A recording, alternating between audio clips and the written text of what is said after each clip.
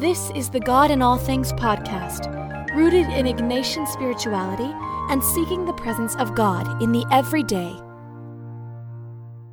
Ignatius said that love is shown more in deeds than in words. Jesus was not about spouting off heady theological concepts, but about putting love into action. Blessed are the ones who seek righteousness, feed the hungry, clothe the naked, seek peace, and show mercy.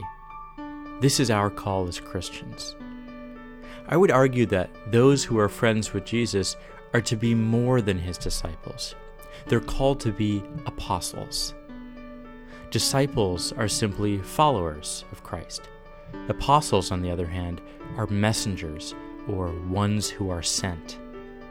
But being a disciple is the first stage in our friendship with Jesus. Jesus' first words to his apostles were, "Come, follow me." The call to discipleship requires a radical shift in life. It's the initial moment of conversion where we drop our previous ways of being. It's when the Spirit gives us a new perspective, when we realize there is wisdom in the words of Christ and the commandments. The imitation of Christ becomes an ideal paradigm for the Christian life. Discipleship is a good place to be in because it's our first response to Christ's invitation. In Ignatius' spiritual exercises, the first week is focused on our own sin and how God calls for our conversion.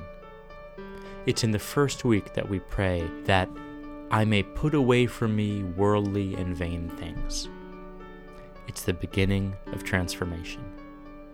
This week sets up a pattern for the entire exercises, just as the stage of discipleship creates a scaffolding of the Christian life. We grow deeper in our understanding of the tenets of faith, of worship, and of Christ's teachings. We drop all things and we follow because we're captivated by what Christ has to say.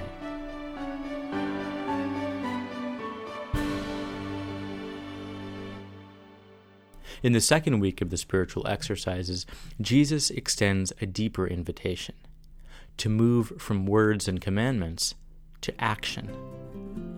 Week 2 begins with the Call of the King meditation, a call to be sent into the world and live the good news.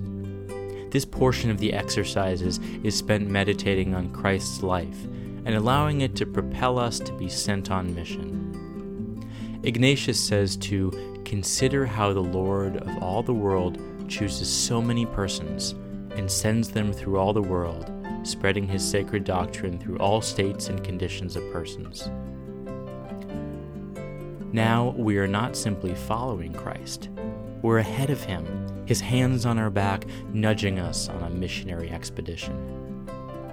This is what it means to be an apostle. We're no longer talking about the greatness of the good news. We're living it. We're no longer boasting about the virtues of the works of mercy.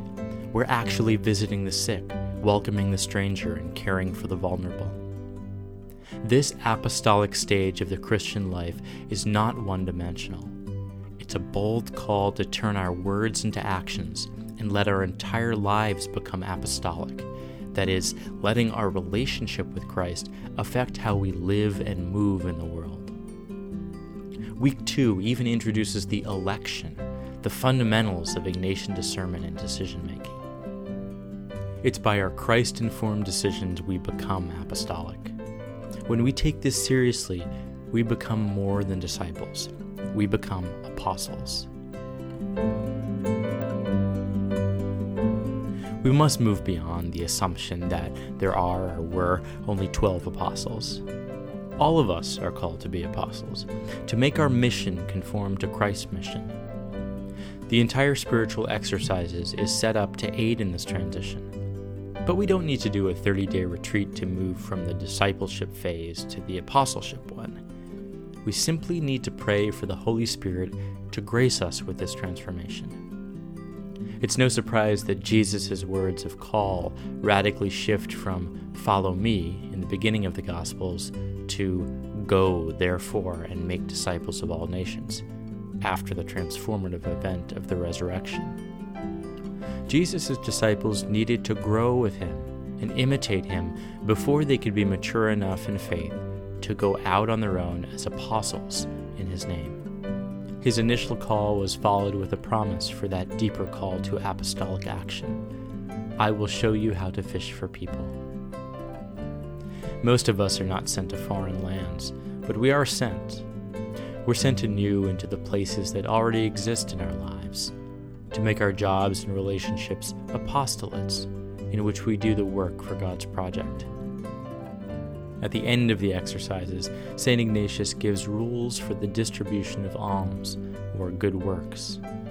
His primary point is that it should be love which moves us to this action, and that love should descend from God's love.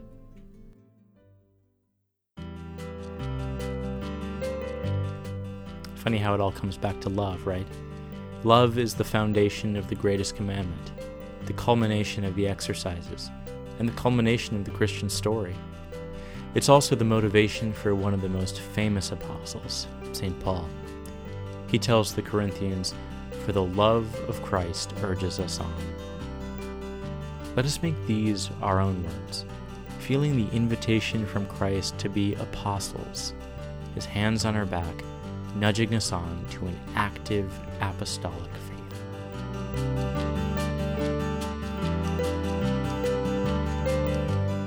For more, visit godinallthings.com, and also check out our new Ponder Cards Kids Edition at ignatianresources.com. Each deck has dozens of great questions for children of all ages and families to grow in their faith. It's perfect for Catholic schools, parishes, or just a bedtime reflection at home. Use the promo code PODKIDS at checkout for free shipping. That's PODKIDS. We also have other items currently on sale for the summer, all at ignatianresources.com.